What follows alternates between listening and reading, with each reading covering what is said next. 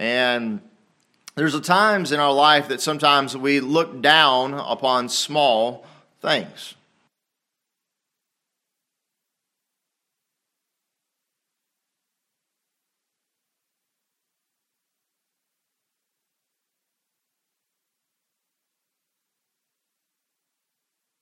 Notice that even the word small is mentioned 95 times in the Bible. 95 times. God has a purpose behind the small things in life. So you've got your Bibles there in Zechariah. It's probably not a book of the Bible that we turn to every single day and everything like that, but no doubt it is a great book. Zechariah in chapter number 4 is coming to his fifth vision. His fifth vision. And upon his fifth vision, we find him, you might think he's jovial. You might think that he is expectant. You might think that he's happy, he's excited, he's glad, he's jumping up and down. But we find him asleep. That's where he's at. He's just simply asleep. You say, why is that, preacher? The reason is because as you look and study your Bibles, you'll find out that the people of God, that when they received visions from God, it was not oftentimes a time of energetic response, but oftentimes it brought about some depression, and it oftentimes brought about a tiredness to them because it was so heavy upon their hearts. Look at Daniel whenever he receives his visions. He's heavy. He's heavy.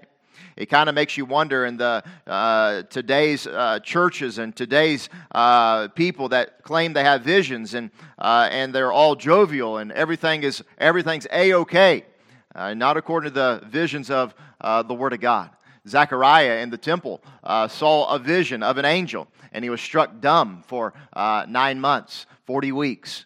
Can you imagine? If you had such a vision. But nonetheless, whenever Isaiah had his vision, in Isaiah chapter number 6, what happened to him? He fell down as a dead man there before God Almighty. And have you ever wondered what would happen if I saw a vision? What would happen if I saw an angel? What would happen if I even perchance one day come into the presence of God? I tell you what's going to happen is that you're going to fall down. You're going to get down on your knees. You're going to fall down in His presence. You're going to be say, you know what? I trembling, scared. These visions that he saw were amazing. They were awesome. And they teach for us a wonderful truth. And I wish this morning we had the time. It would really take us probably 2 to 3 or 4 Sundays to really go through all the New Testament revelations that are revealed to us in Zechariah 4. We could go over to spend many weeks even in Revelations chapter number 2 and 3 that deal with some of the things of the lampstands that are found here in this book here. We could deal with the headstone that he speaks of that I read to you just a few moments ago. Who is the headstone? Who is the cornerstone? It is Jesus Christ the Lord. We could look at other issues today and see some other things that go right along with this, but I want to focus and hone in on one particular truth that this morning, and that is this, is that God, though God is completely sovereign, though God needs nothing of His own, nothing outside of Himself, He needs nothing. Yet in His plan and in His purposes and in His, may I say this, in His grace, wants to use you and me. You say, preacher, explain that to me. I can't. I don't know. I don't understand why. I maybe understand just a little bit. You see, before I had children, I probably didn't understand this truth as well as I do now with children. You know, when I'm working on a job around my house and I have my boys with me, is that I know in my heart that I can do the job much better than those boys can. I know that in my heart that I am much wiser, I'm much smarter, and I'm much stronger than those boys are. I know how to do the job. But you know what it is to me and within a father that wants to do? I want them to be used. And I want to teach them. That's what a father does. And that's what our Heavenly Father does with us. He knows He's much stronger. He knows He's much wiser. He knows that in the blink of an eye, He could do everything that you ever wanted to do in your whole entire life. but yet in His grace, like with Zerubbabel, who would one day lift up the headstone and set it there in the temple and cry out those words, grace, grace unto it. Zerubbabel knew that it was all of grace. You and I might be small, and we are small, but let us never despise the day of small things. Let's pray. Father, we're thankful for the Word of God. We're thankful for all that you do for us. We're thankful for your Son, Jesus, who came to this earth, this small little place, God, that is positioned in a small little universe in comparison to who you really are, God. Lord, you tell us that heaven is thy throne and earth is thy footstool. And Lord, what am I in comparison to that? We are so small. We are so insignificant. But yet, God, in your grace and in your mercy, you loved us and sent your Son, Jesus, to die on the cross for our sins so that, Lord, we would not have to suffer eternity in hell. So that, Lord, we wouldn't have to live this life wondering, oh, what are we to do with our sins and our shortcomings and our faults and our failures? But, Lord, we know and we trust that, Lord, we can call out to Jesus Christ and be saved. I thank you that I'm saved. And I pray for anybody here today that's not, that, Lord, they would be. And I pray for us as Christians that, Lord, we would see that, God, you have a purpose for our life. And that, Lord, you have called us to that purpose and you've equipped us. Well, thank you for it. In Christ's name I pray. Amen. There's a preacher on the radio. You've probably heard of him. He's got a great Georgia accent. I wish I could imitate him for you, but I cannot. That little preacher was in Georgia, out of Decatur, I think it was, and then the Lord moved him around, and eventually that little Georgia preacher ended up in California, of all places, in Pasadena. He's got a whole entire series called Through the Bible. Maybe you've ever heard of it before. His name's called J. Vernon McGee. He had a great preaching ministry. He had a great writing ministry. Simple truths that he spoke there. But one day on a Wednesday night, he was with one of his deacons after his service, and the deacon looked at him as they were at the end of service and said, Pastor, he said, wow, we had a great crowd. He said, every seat in the auditorium was full tonight on a Wednesday night. And J. Vernon McGee, we're standing on that front porch of that church there in Pasadena, California, and he looked out across and he said, John, do you realize that in that apartment building right there, there are more people in that one apartment than there were in church tonight? And he said, in that one, and that one, and that one, and that one. McGee didn't forget that he was small. He never wanted to get too big for his own britches. And I would suggest to you this morning that God wants to use you for His purposes, but there are definitely some defining features that we need to have in our lives in order for God to use us. And one of those defining features is staying small. Staying small. Because God delights in using small things. He delights in using them. I find it interesting that in the book of Exodus, chapter number 16 and verse number 14, that God would use what the Bible calls a small round thing. A small round thing. That's translated as manna for us in the Word of God. To feed the whole entire children of Israel. All 2 million of them. He would use a small round thing.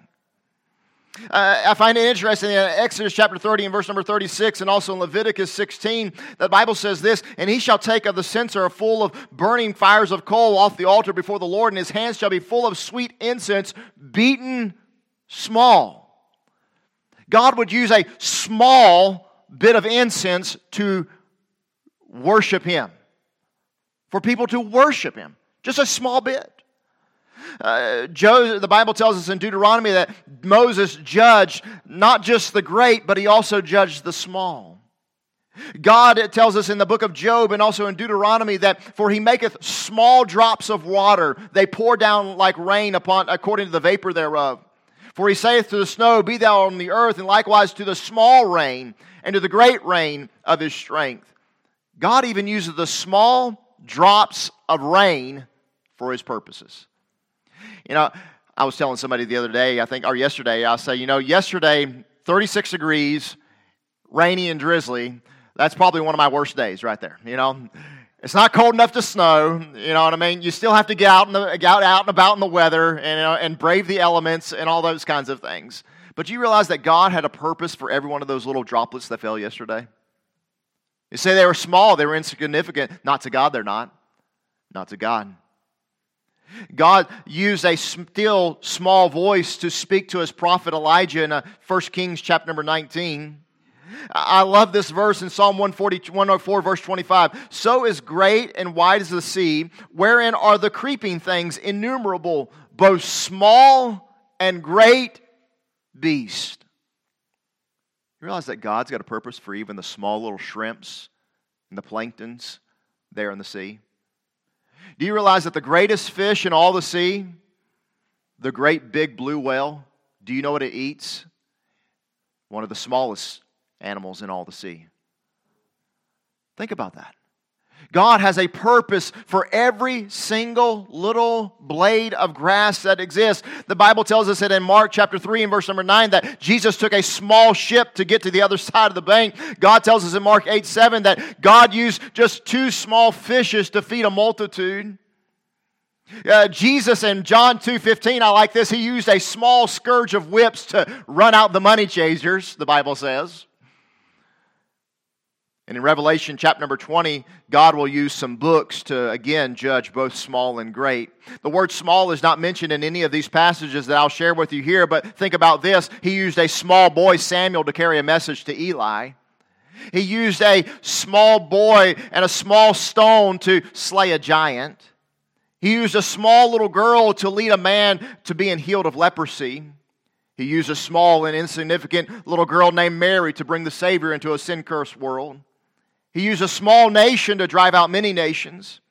He even used a small man named Zacchaeus to illustrate to us that anybody can be saved. God delights in using small things. Zechariah chapter 4 and verse number 10 is the text in front of you. The Bible says this, For who hath despised the day of small things? For they shall rejoice and see the plummet in the hand of Zerubbabel with those 7. They are the eyes of the Lord which run to and fro throughout all the earth. God sees the small things. He sees the small things. The Bible tells us this in Luke chapter number 18 and verse number 16. But Jesus called unto them and said, Suffer the little children to come unto me, and forbid them not, for of such is the kingdom of God. Verily, verily, I say unto you, whosoever shall not receive the kingdom of God as a little child shall in no wise enter therein. God used a little child, a small child, to show to all of us the way of salvation. So what do you mean, preacher? Jesus was trying to communicate this very simple truth, that those that are saved, those that trust in Christ, realize like a little child. They come to God like a little child does, go to their parent. They realize they possess nothing. They possess no goodness. They possess no strength or power of their own. My little daughter comes to me, my 4-year-old, in the morning. We have 5 children, and they all do different things in the morning. We have 2 that wake up hungry, my oldest and my youngest. Straight to the kitchen they go. We've got some others that do some other things, but my youngest is definitely a straight to the kitchen she goes. But she's only 4. She can't reach the milk and pour it out. She can't reach the cereal and get it. She can't make her own toast, her own eggs, or whatever it is. And she'll come in and I'll be standing there and she'll say, Daddy, she said, can you get me some cereal, please? If I'm lucky, she says, please,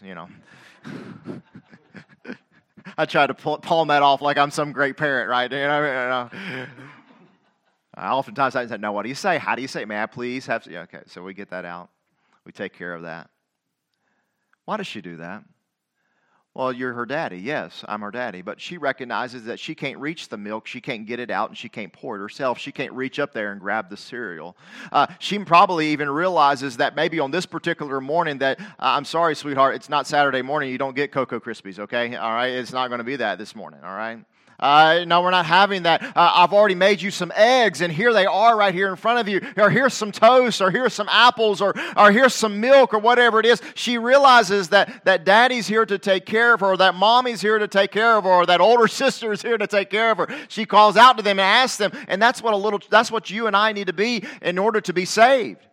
We've got to be as little children. We've got to realize there's no goodness, there's no grace, there's no amount of good within any of us that we can in no way, shape, or form save ourselves in any way, shape, or form. And we must call out to Jesus Christ alone for our salvation. God delights in small things. He delighted in a small man whose name was Zacchaeus, but yet he was small. But I tell you what, in the eyes of others, he was great. He was rich. He was powerful. He was a publican. He was a tax collector. But you know what? That man humbled himself and realized that, you know what? This is not getting me anywhere. I'm still poor. I am beggarly. I have nothing really to give to God. I need something better. And here he hears of one named Jesus.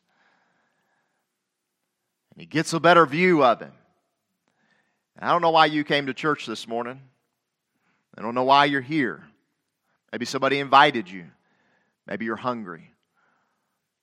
Maybe this is the regular place that you come every single week. Let me ask you a question. Did you come so you could get a better view of Jesus Christ? Do you have something in your heart that's telling you right now as you sit in that pew at this moment right now that the Holy Spirit of God is convicting your heart? You don't even know it's the Holy Spirit of God, but the Holy Spirit of God is convicting your heart right at this moment and speaking to your heart and telling you, you know what? You're not good. You've never trusted Christ as Savior. You're not a believer in me. And Jesus is here to tell you, say, come unto me. Come unto me. But as many as received him, to them gave he power to become the sons of God, even to them that believe on his name. Have you believed upon Jesus to save you? If you will, if you call out to him, he will save you. How is God going to use you in your life? You need to stay small. You need to stay small. 1 Corinthians 18 through 31 has more to teach us about these things. In that passage over there in 1 Corinthians, he tells us there in that first chapter, he says, brethren, do you not see your calling? How there are not many wise, there are not many rich, not many powerful. That's who your calling is. The calling of God is upon those that will realize that, you know what, I am insignificant. I am nothing. I have nothing to give to God. I might be important to this world. I might be rich, I might be famous, but none of that matters in the sight of God. In the sight of God. And I throw all of that out, as Paul says in Philippians 3, and I count it as nothing but dung, as waste, as refuse. And I surrender my life to Christ, and I ask God to save me. He'll save you today. Christian, may I tell you this, that if you're saved, if you're a believer in Jesus Christ, don't get big. And don't get big. Don't get big. Don't get too big-headed. Amen. Don't get proud. You know, when God really humbled me, it was several years ago. Several years ago, God really humbled me. Things were going well in our church, and we were running maybe 50 or so people. Now, I'll never forget, within 6 weeks, I think on a Wednesday night one time, I think it was just my family and maybe Nicosia. And it was just, what happened? And I realized what it was. You know who the problem was? It was me. Proud. Look what I've done. Look what I'm doing. I was doing it in my strength, in my own power. But if you're going to be used of God, you've got to stay small. But if you're going to be used of God, you've got to also be filled with the Spirit of God. It says that in Zechariah chapter 4 and verse number 6. And this little verse stays on my office desk all the time. And so that when I'm studying and preparing, that I can always see it. It's Zechariah 4:6. And it says, Then he answered and spake unto me, saying, This is the word of the Lord unto Zerubbabel, saying, Not by might, nor by power, but by my Spirit, saith the Lord. Paul tells us that in Ephesians chapter 5 and verse number 18. And be ye not drunk with wine wherein is excess, but be filled with the Spirit. What's the point with that? He's telling us there in Ephesians, he says, don't be controlled by the outside agents that this world has to offer, but rather be controlled and filled up with the Spirit of God in your life, that you may make right and godly decisions and do what you ought to be doing in the Christian life. God's purposes are fulfilled and Spirit-filled people. He says, not by might. Might is the idea of armies. It's the idea of collective forces. We might be a little delusional to think that if we've got a great church, we can really do a lot for the Lord. We can really do a lot for the Lord. If we've got a lot of people, we can really do a lot for the Lord. And if we just band together, then we can really do something for God. And I'm not against unity at all. We need unity.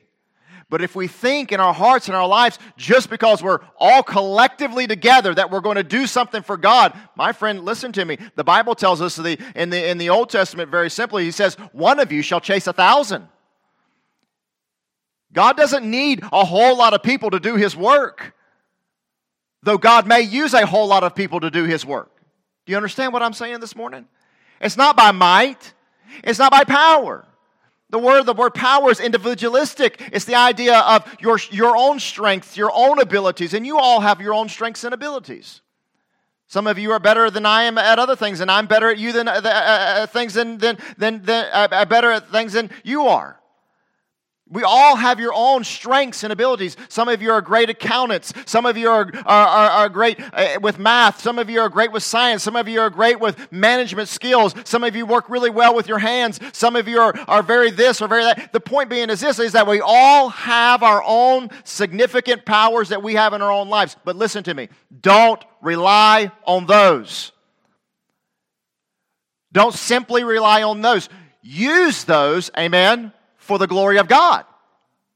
God's given you that for a purpose, for a reason. Now use it for His glory. Amen? But don't rely on that. Don't rely on that one thing. It's not by might. It's not by power. What does He say? It's by my Spirit. It's God working through us and in us for His own glory and for His honor. Listen to me, my friend. If we amass, I don't know about you, but think about the biggest gospel preaching church that you know of right now. The biggest gospel preaching church that you know of. I know a church, membership 10,000. Regular attendance maybe 6,000. Okay? 6,000.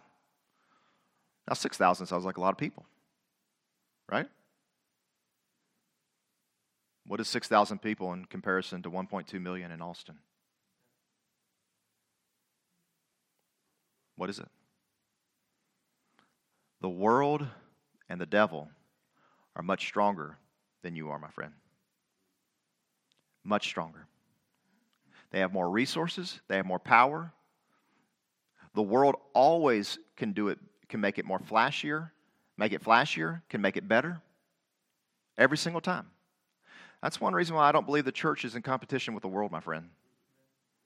Not with music, not with entertainment, not with fun. I'm not against any of that stuff. I'm not against music. Praise God, we've got some good musicians in our church. But we're in no competition. Because listen, the world will do it better. The world will do it better. We're not in competition with the world, my friend. But too many times we think we are. But you know what? Every single time that you're in competition, that you're going to think you're in competition with the world, is that you're going to lose. The world's too strong. The devil's too devious. The flesh is too weak. We can never do it by ourselves. We can never do God's will and accomplish God's purposes by ourselves. We need the strength and power of God and the Spirit of God to rest upon us. God's Spirit was upon David to kill Goliath. God's Spirit was upon Jesus to turn two small fishes and to feed 5,000. God's Spirit was upon Elijah to kill 850 prophets and then outrun a chariot of horses some 14 miles away. God's Spirit was upon a small, irrelevant, unlearned fisherman named Peter, who preached the gospel and thousands of people were saved. That is God's Spirit, my friend. What purpose is God calling you to? God used David in a mighty way whenever he slew Goliath, and he says to the people that are standing around and to Eliab his brother, "What have I now done? Is there not a cause?" And I never seen this till the other day, and I pointed it out maybe in one of the messages that I preached recently. But he turned him to the other, and he toward another, and he spake after the same manner, and the people answered him again after the former manner. What is the point with that? Is that he looks at his brother Eliab, and Grant, come here for a second here. He looks at his brother Eliab, and he says, "Is there not a cause?" And then he looks at the rest of the people and he says, "Is there not a cause? Is there not a cause? Is there not a cause? Is there not a cause?" Thank you, Grant. Is there a cause? I'm joking. I tell you, my friend, there is a cause. There is a cause. You say, what is the cause? How about you take the gospel to a dying world? How about you start with that one? Amen? How about we start off by just giving a gospel tract to somebody and tell them that Jesus loves them? How about the next time that you're at Lowe's or Home Depot and a guy comes out with a forklift and he's got to maneuver all around and he's got to load up your truck and everything? How about you take a gospel tract and put a $5 bill in there and say, "Man, I really appreciate your hard work. You did a great job." $5, man, that could get me a coffee at Starbucks. You never know, my friend. You know what? That might get him to read a gospel tract, and he might say, "You know what? I believe that Jesus Christ and be saved." Listen, my friend, you don't know what God can do if you'll just tell somebody about somebody that can save them from a certain hell. That's Jesus Christ. Why don't you just love and provide for the saints? That's what we were doing this morning. We were helping, Brother Porter, but you know what? We were also helping some poor brothers and sisters in Jesus Christ in Zimbabwe. Why don't you pray for some people in a war-torn country like Ukraine? You know what? I just got a text just yesterday from the intern that's going to be with us this summer. His church started a church in Ukraine. The violence, he says, is right outside their doors. And he said, "I know people that are in that church. I've been there. Would you pray for them?" As soon as I got that text message, I prayed for them. Those are my brothers and sisters in Christ. That's who they are. Could you imagine right now if shelling was happening right out here on 290? Would you be at church this morning? They were. If small arms fire was ricketing off the building, would you be here this morning? Would you be gathered together? I don't think we would be in this building with all these windows or anything like that. We might seek safer shelter, praise God. But I'm just asking you, would you still come in church? Amen? Would you still meet? Those people are. We need to pray for our brothers and sisters in Christ. That's a cause, my friend.